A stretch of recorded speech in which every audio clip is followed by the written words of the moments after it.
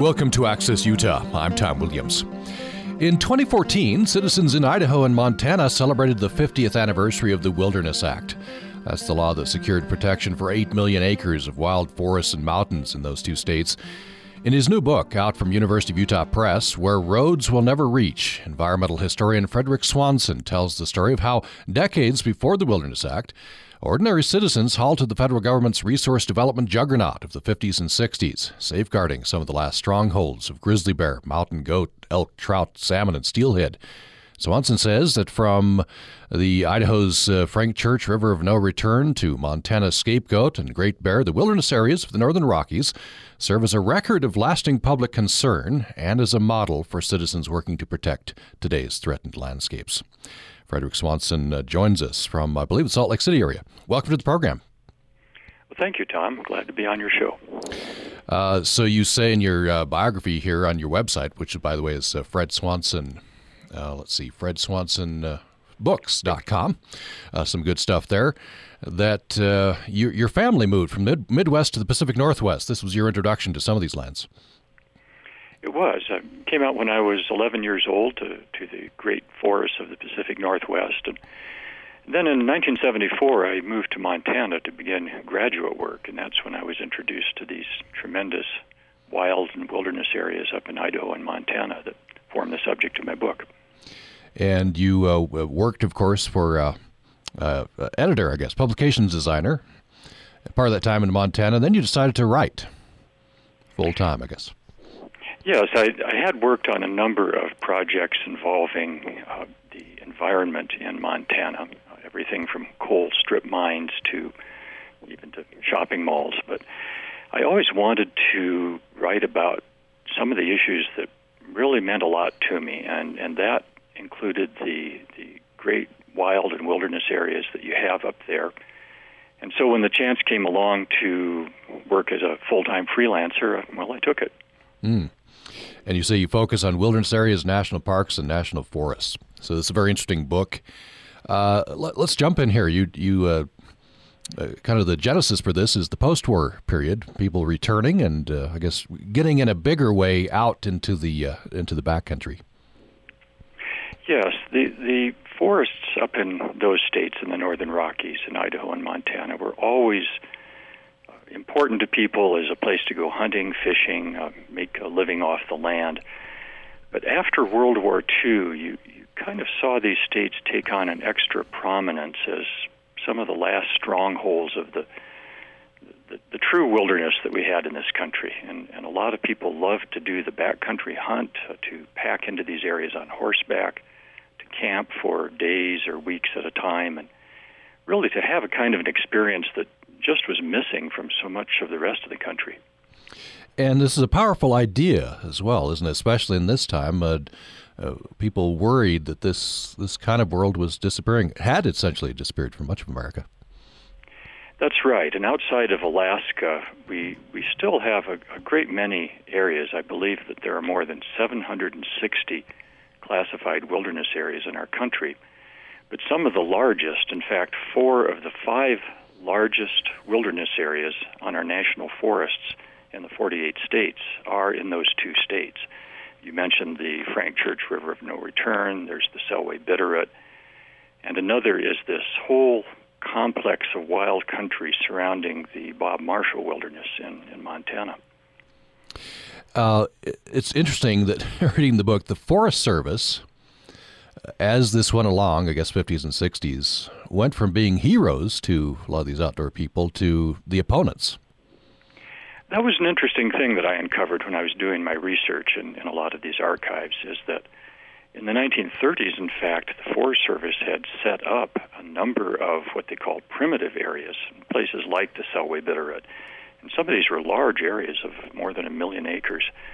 And there were individuals in the agency that felt very strongly that there ought to be some legacy of wild landscapes left in the national forest, even as they were moving more and more toward a timber orientation.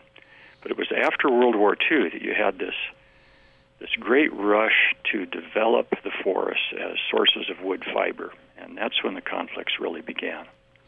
And these are powerful forces, of course, extracting more and more timber to fuel the post-war economy.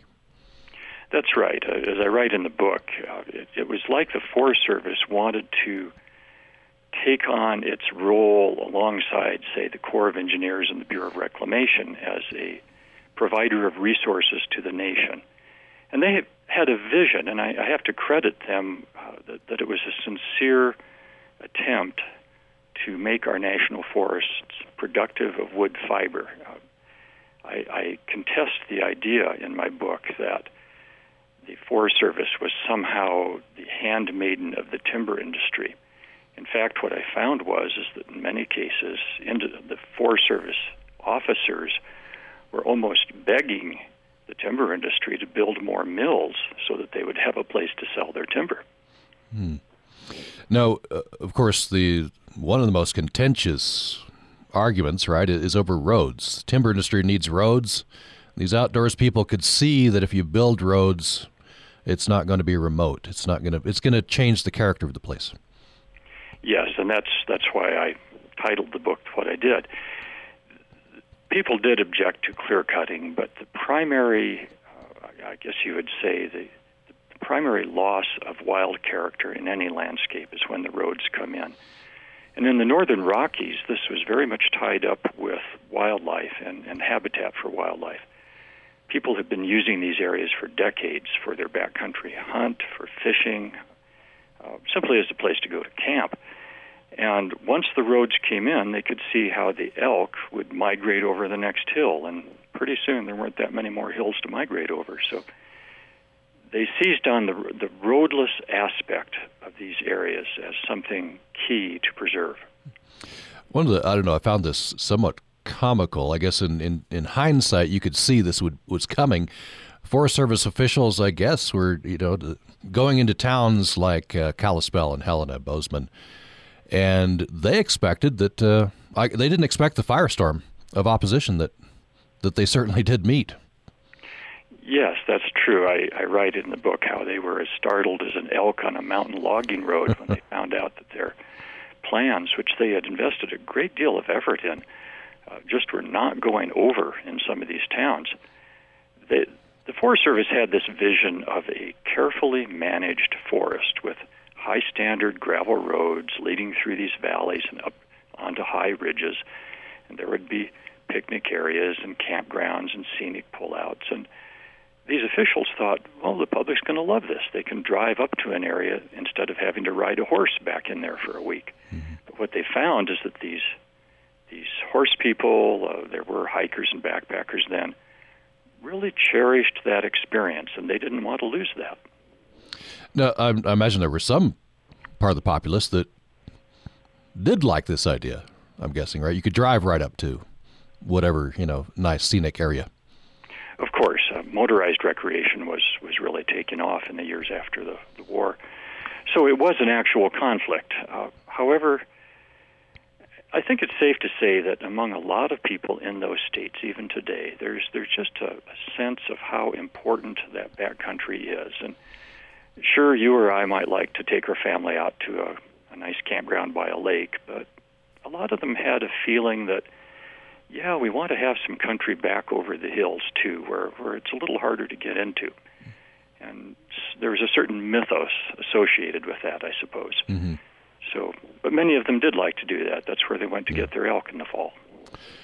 Do you think that's still the case today? It's an idea, it's an ideal, as you say, a mythos. I might never go to a wilderness area, but I want it there. It definitely is, all through the West and here in Utah as well. I'm getting to be an age where I can't get into some of this country as easily as I used to, but still the idea that I can pull up to the edge of it and look in and sort of see nature operating under its own forces, its own timetable, that has been a powerful idea. Now, the way this was sold, I don't know if this was just came about because of who made up this constituency, outdoors people, but it seemed to resonate with people, and they were selling this in terms of habitat for wildlife. Yes, it was truly a broad-based citizen movement, and I don't think it's a cliche to call it that. as I read through all of these letters and statements and hearing testimony, you had people from all walks of life. They weren't just outsiders. They weren't just wealthy folks. In fact, quite a lot of them, I would say, were pretty close to the economic margins. And for them, hunting and fishing was partly a matter of putting meat on the table. So I call it a way of life. This was, you might call it a resource commons that people had been using for many years. And there was a kind of conservatism. They didn't want to see this change rapidly under this industrial forest paradigm that was coming on.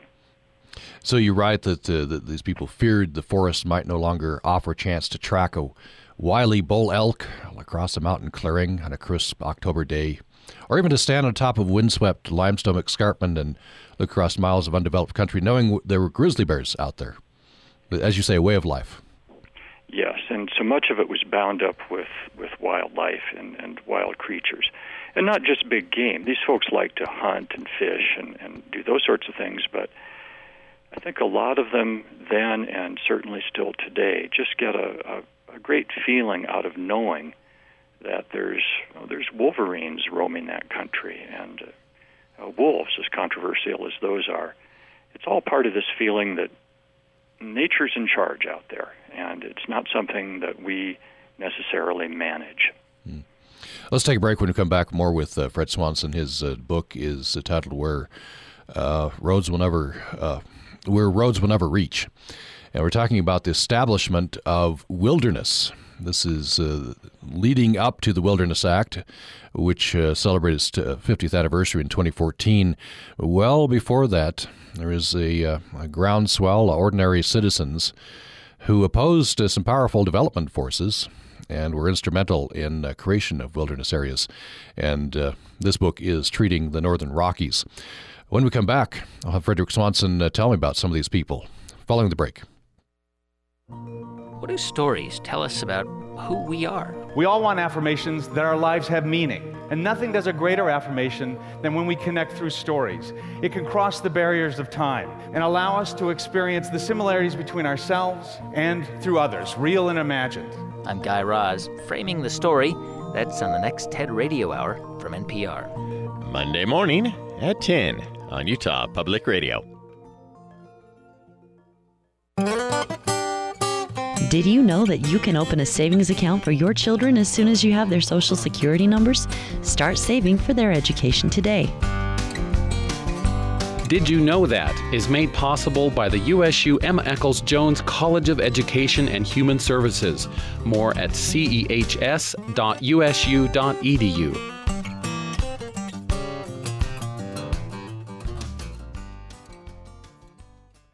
Programming on Utah Public Radio is made possible in part by our members and the College of Science at Utah State University, where students step beyond the classroom, participating in advanced research in the lab, field, and outer space. When students and faculty learn together, discovery follows. Information at usu.edu/science.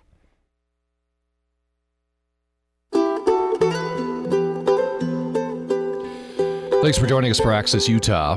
We're talking with Frederick Swanson. He's an environmental historian. His new book is out from University of Utah Press. It's called Where Roads Will Never Reach. And it tells the story of a relative handful of citizens living amid the forests of the Northern Rockies, how they halted the federal resource bureaucracy's plans to develop large expanses of roadless land within their figurative backyards. Frederick Swanson, you write that these people helped achieve something we do not often see in America, the establishment of a durable public policy with widespread popular support, despite the opposition of a respected federal agency and its powerful client industries. And as I was reading this, it was kind of tinged with a bit of nostalgia for me, given how the fights have intensified over the years, and it just seems so polarized now. Wilderness always has been a polarizing issue, and it was back then as well. One of the purposes I had in writing this book is to show that the degree of conflict we experience today over public lands is nothing new. Back in the 1940s, as I opened my book, there were tremendous fights over dams in the Northern Rocky states. There was a strong constituency for flood control and hydropower. And it felt kind of lonely for some of these sportsmen and outdoors people to stand up at a meeting and say, wait a minute, we've been fishing this stream for 25 years, my family and I don't want it to become some big reservoir. So tell me, maybe you could pick a couple of people, tell me about them, personalize this for us. Sure. One of the fellows I was really drawn to when I was doing this research was an outfitter named Tom Edwards. And he worked out of a guest ranch up in the Ovando, Montana area, east of Missoula. But he was an art teacher, actually, in Helena, and he had a Master's of Fine Arts, very highly educated fellow. And he would take these people out on these long pack trips up into the Bob Marshall country and just kind of open up the wild country with this sensitivity to the land and its creatures. He coined this memorable phrase, the hush of the land, and he applied this to what it was like to camp by a mountain lake and listen to the birds in the evening and sleep under the stars, and you wake up in the morning and the mists are rolling off the lake. And to him, it was just this tremendous experience. And what he did, I thought, that was kind of innovative is that he tried to put a value on that. He said that this has an economic worth as surely as the timber that you could harvest from it. So he was trying to create a kind of economic value for this sort of experience. You say one thing that these men and women prized above all else, the sense of remoteness. Yes, and I think that's something that appeals to any of us who have spent a little time in the backcountry and maybe hiked into a trail or canoed down a river. There's just a feeling you get, and time after time people would express this. There was a fellow who worked on some of the same issues called Cecil Garland, and he would write very memorably about what it was like to stand on a ridge and listen to an elk bugle on the other side of the mountain, and he would get out his elk call and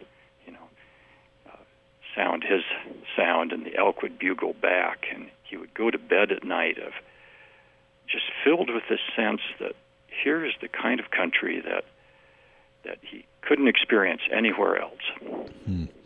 And I think anyone who's been, say, in Zion in the middle of summer on the shuttle, can understand this this desire for a sense of remoteness. Absolutely. And here's where the whole matter of public policy comes in. We do have our national parks, which in some places are they're very popular, and for a reason. It's great to see people out enjoying those trails, taking their kids and their families on them. I find that I don't mind seeing people out enjoying the woods like that. But it's also good, I think, to have places where maybe with a little expenditure of sweat we can get farther away, and our company is the wind and the birds and the streams and not so much of our own noise. I call it getting away from the machines and the screens. Mm-hmm. I want to come back to this fight for wilderness and how this group of citizens went about it. But I think now would be a good time to skip ahead to an interesting essay that you wrote on your website. This recounts a trip you took to Scorpion Gulch, and you talk about some of these issues. For example, Scorpion Gulch, I think this is in the Glen Canyon National Recreation Area. It is. But it's kind of out of the way because there isn't anything all that spectacular. You say a friend of yours calls such places second best country. I've always liked those kind of places, and I like that term because if you don't necessarily need to see the most spectacular place, the tallest waterfall or the most amazing slot canyon, then there's a tremendous number of places that are simply beautiful, they're quiet, they're a little bit remote, and you can find a great deal of solitude there. And this is one of those places I described in southern Utah down in the Escalante Canyons. And it's a couple of days in? You're taking this trip with your wife and teenage daughter. Yes, and our daughter has joined us on these trips ever since she was an infant, really. And many times we revisit them just to see how it looks in her eyes. So I think family outings are one of the neatest way to experience the wilderness. And it doesn't have to be something extreme that you need ropes and carabiners for, so to speak. Yeah, and you can contrast the people you drive back to Escalante, and you see people at a much more accessible site, and ATVs and places people can just drive to essentially, and you're comparing and contrasting these two experiences. And they're enjoying it too, in whatever way they choose. I think we have to be careful to somehow zone our lands so that there are a variety of recreational experiences. No doubt you've been reading people like Richard Louv who talk about the importance of getting our children, our young people, out to see what nature is like. And you can do that on a vehicle, you can do that car camping. But I think some of the most meaningful experiences, at least within our family and for our daughter, have been when you're kind of face-to-face with nature on its own terms. And to do that, personally, I feel you have to get away from the vehicles. You also talk about something we certainly do see in the media and in advertising and a lot of the companies, which is that what's being pushed, at least with the young people, is sort of an extreme experience. Yes, and I can see the excitement for that. When I was younger, I liked to do mountain climbing and those sorts of things. And it's great.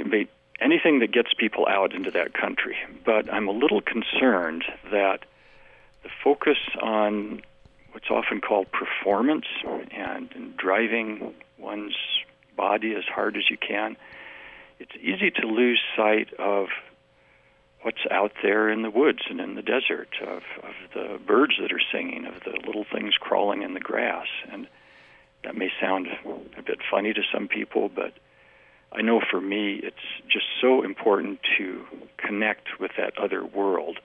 And that sometimes means moving a little bit slower, a little more deliberately. Use the word contemplation.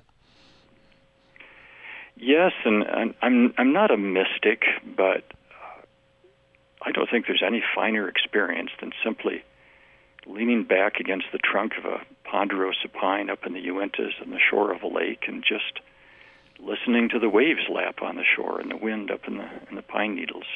To me, that's just so restorative. And you end the essay, you say one way to help, it's got to get this middle way you're talking about, is to make wilderness travel simple again. What are you talking about there?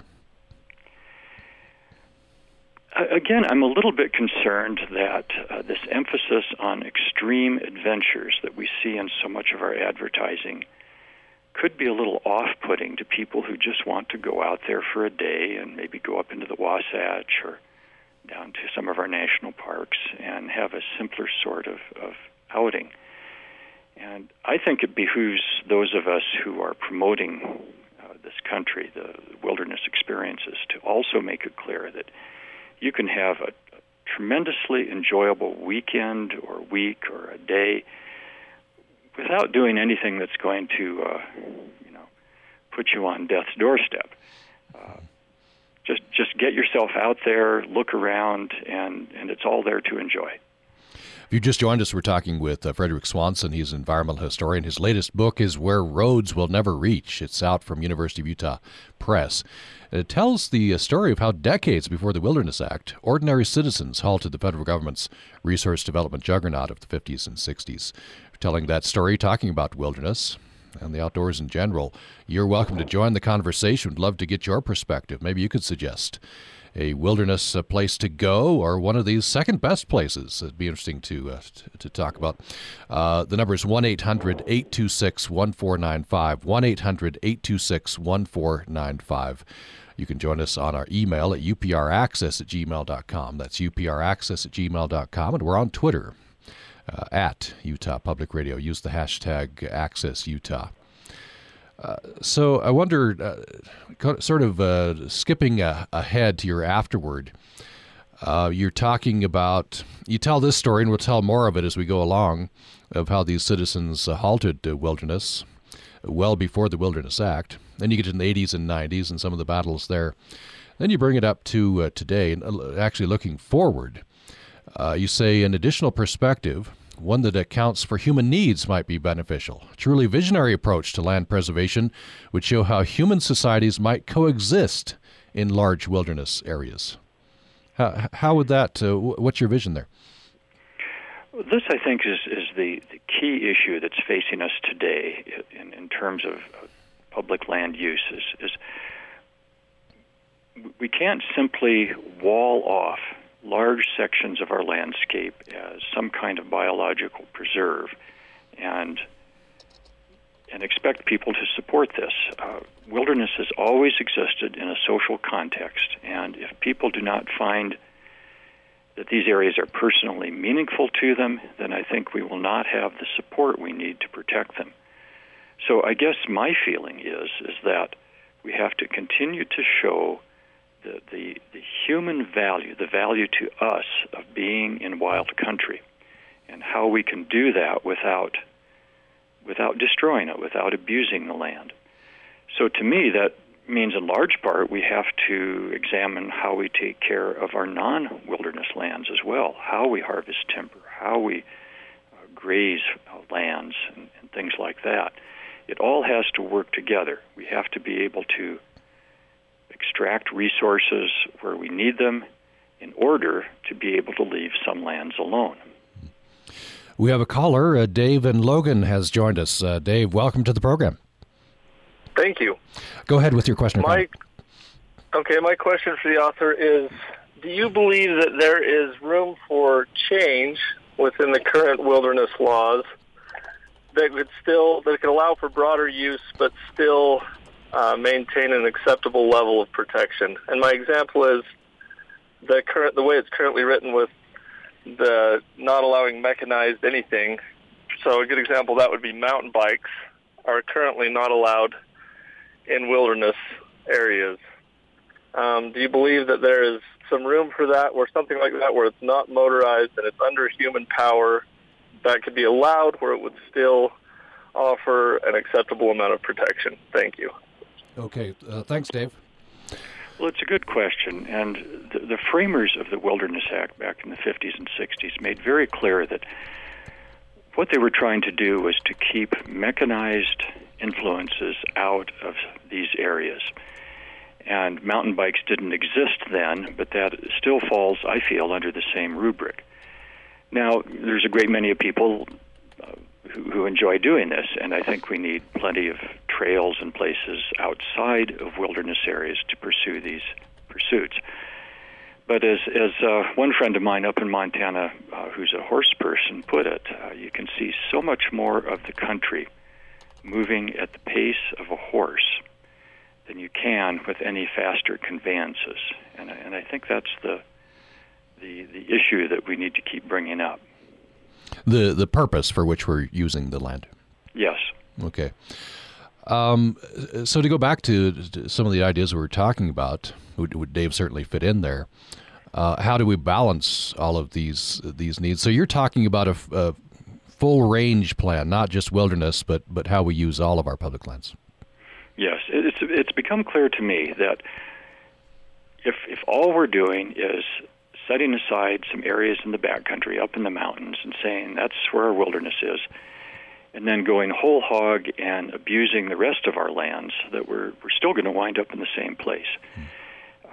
I was recently out in Oregon at a research site in the Oregon Cascades, and they conducted timber harvesting extremely carefully there. They were coming up with innovative new ways of harvesting timber that left it in better shape for wildlife and for fisheries and for the streams. And I think some of these techniques need to be applied more widely so that we can harvest the resources we need from more land.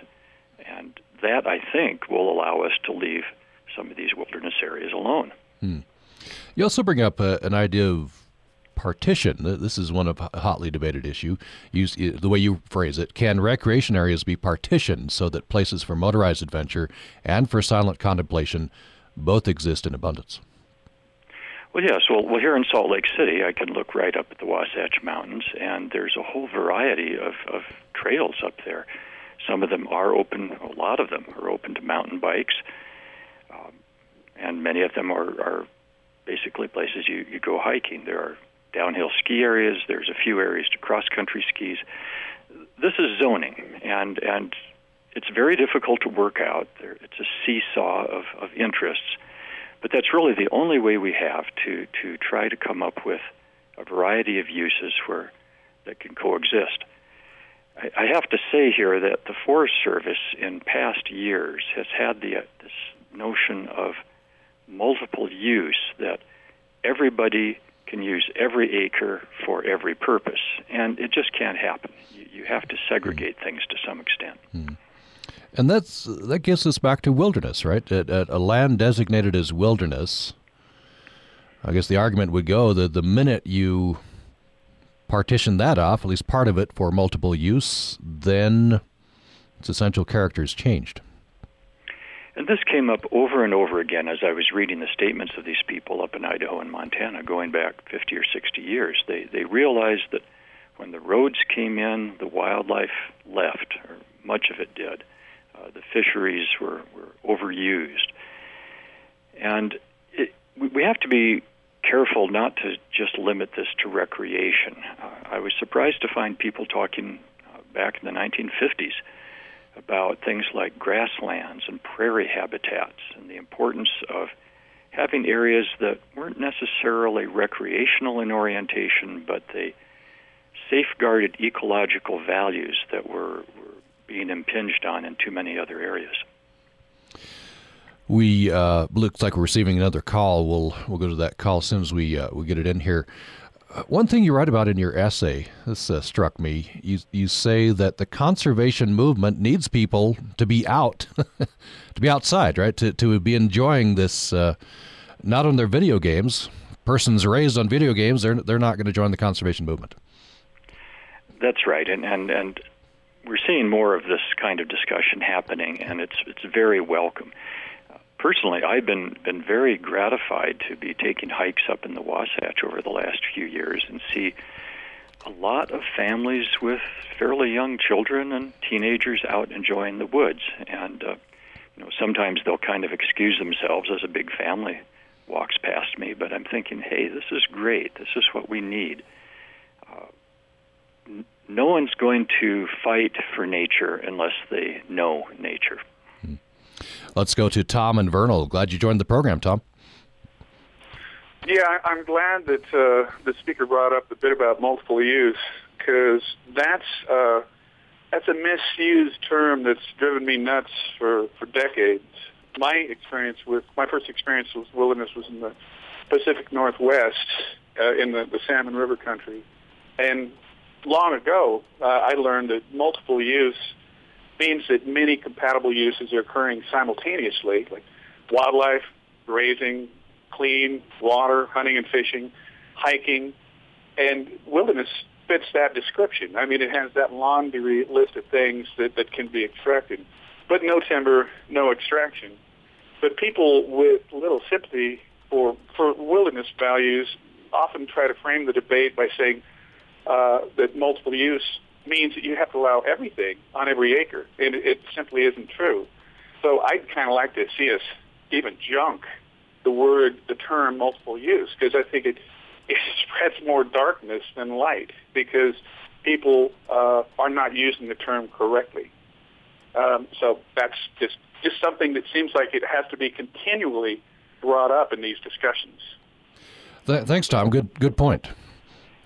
You're so right, and I'm with you on that. And you mentioned that wonderful Salmon River country, and this was the scene of one of these tremendous battles over wilderness that led to the designation of the Frank Church River of No Return Wilderness, the largest national forest wilderness in the country. And I think you could talk with many of the people that use that area, and they would tell you that there are a lot of uses occurring in that country. country. River rafting, hunting, fishing, camping. Part of the question is some of this country even overused in places? The wilderness is such a valuable resource. Tom, I think you're right. To my view, multiple use has become heavily politicized, and different groups mean different things when they say it. I don't know if you have something you'd propose that we use. Tom's no longer with us, so I'll ask Mr. Swanson. What? I don't know. Do you agree with that? And should we use another term? I'd like to go back to what Aldo Leopold wrote about in the 1940s in that wonderful book of his, The Sand County Almanac, and that's talk about a land ethic.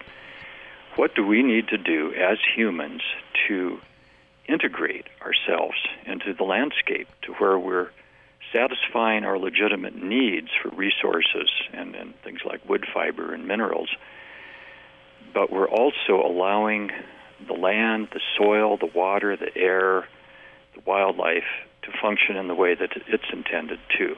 Let's talk about ethics and not what we can extract from the country.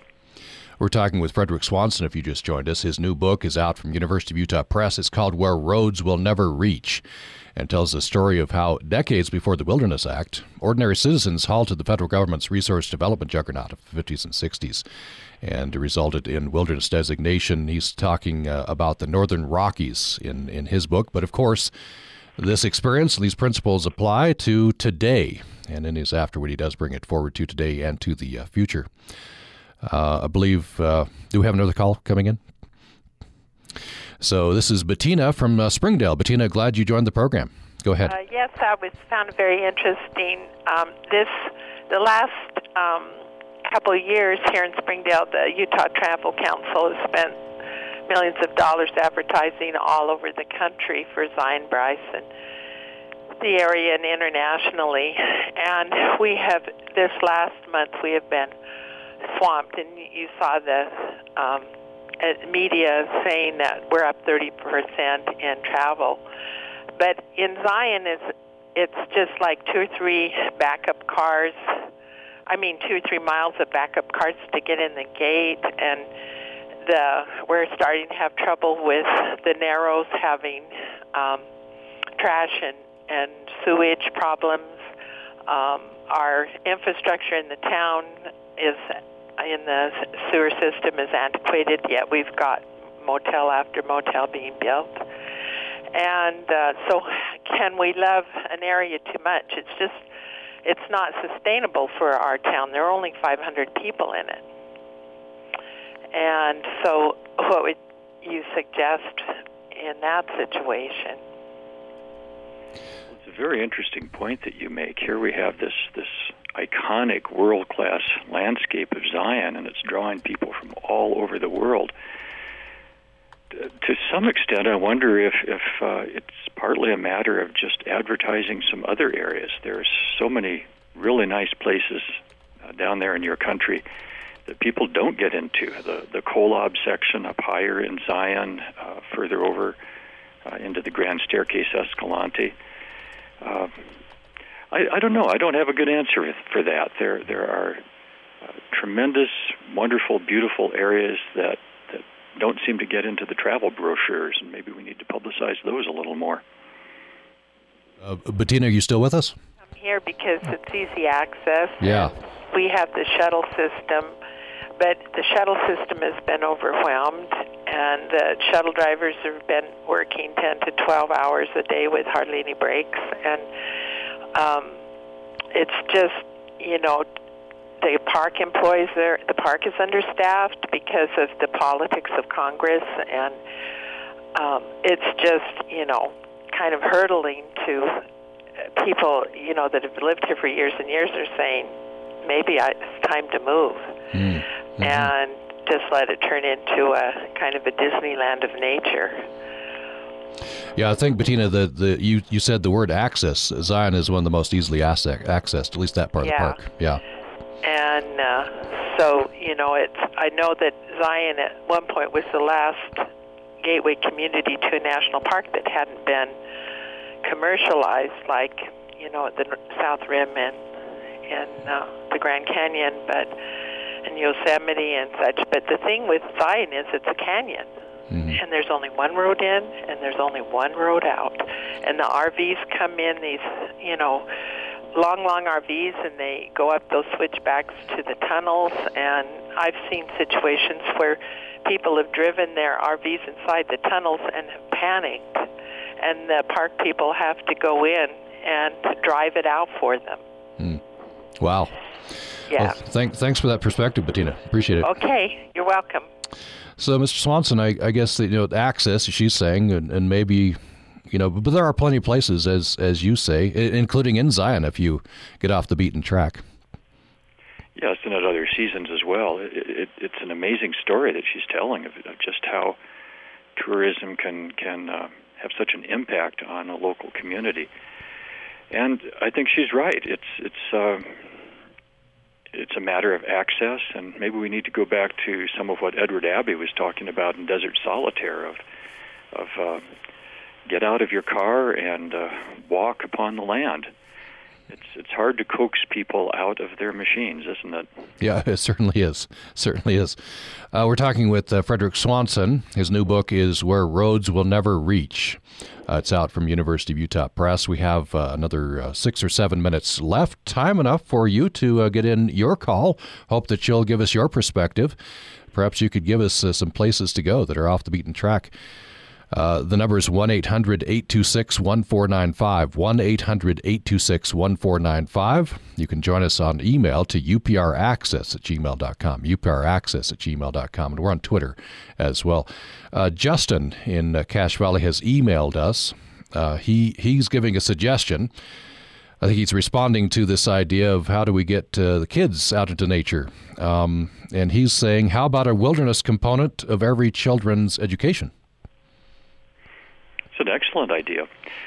When I was in the 6th grade out in Oregon, we had a week of, I think it was called the Outdoor Week or something, where we went up to a state park, actually, and camped in cabins and spent time out, turning over logs and chasing salamanders and that sort of thing.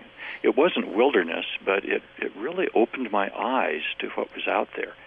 And I think the person's right. This should be a definite part of our whole educational experience. I'd like to return to this side. We talked earlier in the program, you used the word mythos. I've been using the word idea or ideal. Has that changed, do you think? When you say wilderness, does that conjure up something different from the time period you're treating in your book to today? I think concepts like this evolve. When you look back at the 18th or 19th century and before, wilderness was considered something that was sublime. It was almost a source of terror. You see that in some of the artwork and older writings. So, yes, the concepts evolve, and I think a corollary to that is that the wilderness itself evolves. This is not a static landscape. There are ecological processes at work, forest fires, beetles, and as our scientific understanding of wild country has increased, we've realized that it's a living laboratory. It can tell us a lot about how the Earth operates, and maybe that's where our concept, our ideal, needs to be going. We have next up Alan in Springdale. Alan, glad you called. Go ahead with your question or comment. Yeah, good conversation today. What I wanted to do mainly is agree with your guests. I'm an avid mountain biker, and I do some other adventure sports like mountain biking and a little bit of climbing, but really there is, to me, nothing like being in a place where you can't see any city lights or hear any noise from a road, and I guess I woun't want to take my mountain bike into the wilderness any more than I'd want to take my MP3 player to church.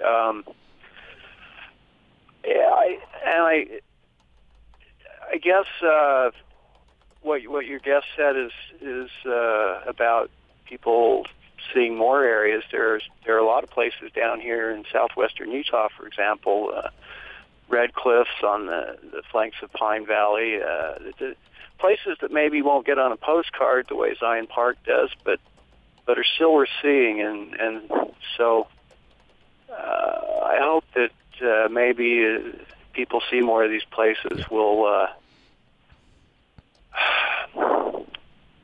maybe want to conserve also and kind of reduce our need for all of this resource extraction, because that's ultimately what's driving the problem. I think is too much consumerism, and kind of a rambling comment, but that's my thought on it. Interesting. Yeah. Thank you, Alan. Thanks. Appreciate I that. do have to agree with you. I suppose at a little bit of a risk of revealing a favorite little secret place here. My wife and I this winter went out to the Pine Valley Mountains out west of Zion and stayed in a little Forest Service cabin, and there were some cross-country ski trails, and I'd never been there before. It was a wonderful area. So with a little bit of investment of effort, looking at a map and a website, it's not that hard to find some places like that out there. Next up is Justin in Hyde Park. Justin, glad you called. Go ahead with your question or comment. Do we have Justin?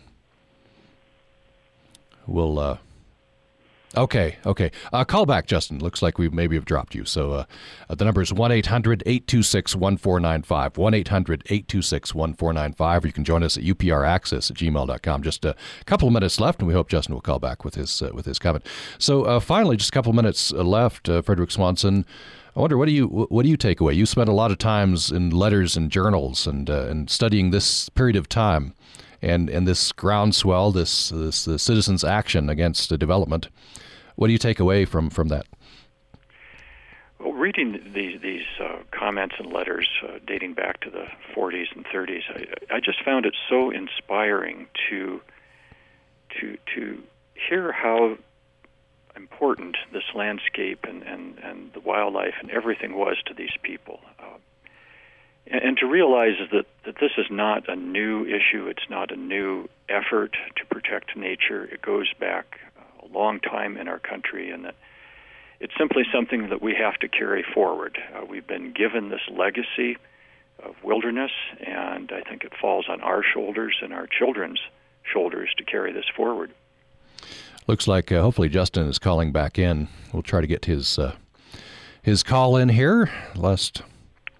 Oh, it's Margaret. Margaret, glad you called. Go ahead with your question or comment. Oh. Yes. Oh, we'll have you turn down your radio, Margaret. Oh, good morning.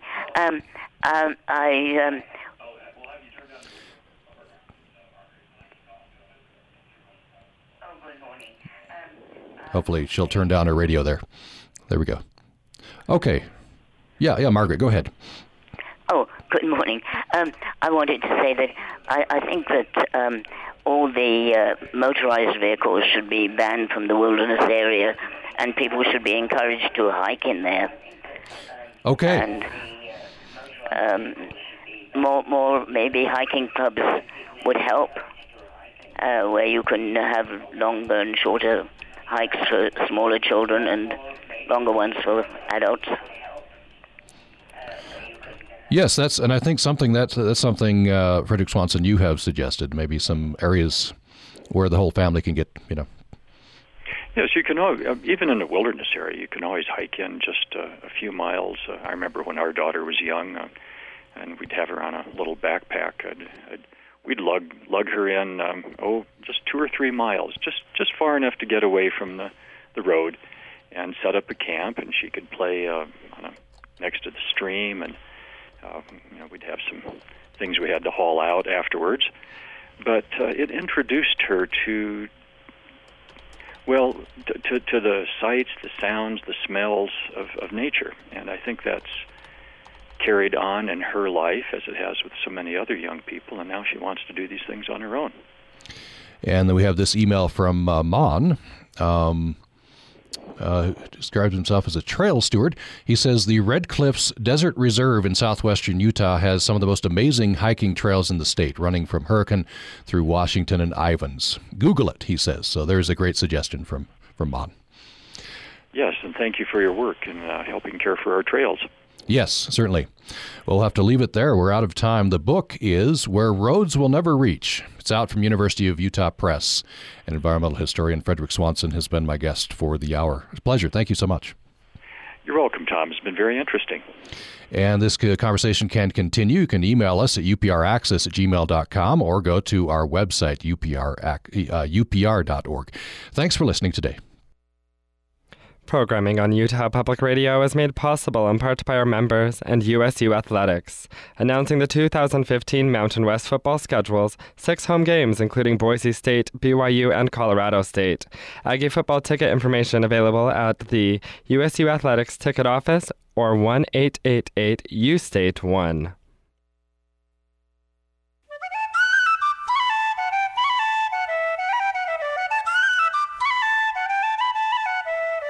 Welcome to Wild About Utah, a Utah Public Radio production featuring contributors who share a love of nature, preservation, and education.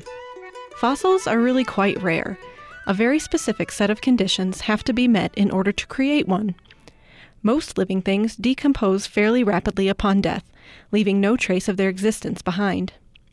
In order to create a fossil, this process of decomposition needs to be halted fairly rapidly, which typically means that the body is quickly covered by some kind of sediment like sand or soil or mud. For this reason, most fossils are found embedded in sedimentary rock. If pressure and moisture levels are just right, over the course of millions of years the organism's molecules will slowly be replaced by minerals from the surrounding sediments, eventually turning bone into stone. Only somewhere around 1 in a billion bones will make it through this process. From there, the fossil has to remain intact and identifiable through eons of tectonic plate movement, earthquakes, and mountain uplift. Then, in order to be found, it has to be located near enough to the Earth's surface and in such a place where a human might come across it. Some geologists estimate that only 1 in 10,000 species that have ever lived have made it into the known fossil record, which makes me wonder what discoveries still await us. Fortunately for us, prehistoric Utah was a place where fossilization happened with some regularity, as evidenced by places like Dinosaur National Monument and the Escalante Petrified Forest. Did you know that Utah has a state fossil? That distinction goes to the Allosaurus, a predatory dinosaur that thrived during the late Jurassic period. Numerous skeletons found in east-central Utah range in size from 10 to 40 feet in length, meaning this fearsome creature may have rivaled its more famous cousin, Tyrannosaurus rex, for top predator status. With such a rich fossil history, it's not out of the question that you might stumble onto something truly amazing during a routine hike. Can you keep your find? Well, that depends on 2 things: the type of fossil and whose land it was found on. On public lands in Utah, fossils of vertebrates cannot be collected, while fossils of invertebrates and plants can be. Private landowners have full rights to the fossils found on their property. With all fossils, though, it's a great idea to report your find to the U.S. Geological Survey so that your discovery can be documented for public or scientific research, display, or education. Fossil creation is an incredible phenomenon that has allowed us to glimpse the Earth's history in ways that would otherwise be completely hidden. Thanks to fossils, we can envision a prehistoric landscape filled with giant ferns, enormous dragonflies, long-necked allosauruses, and flying pterodactyls. Without the evidence in the fossil record, I doubt that even the most imaginative person among us could have envisioned such an amazing array of life. For the Stokes Nature Center and Wild About Utah, this is Andrea Liberator. Wild About Utah is a production of Utah Public Radio. For transcripts and archived audio of Wild About Utah, go online to upr.org and click on the Wild About Utah link. Support for Wild About Utah on UPR is made possible in part by our listeners and the Southern Utah Wilderness Alliance, for more than 30 years working to preserve the wilderness at the heart of the Colorado Plateau. More about protecting Utah's wilderness heritage at suwa.org.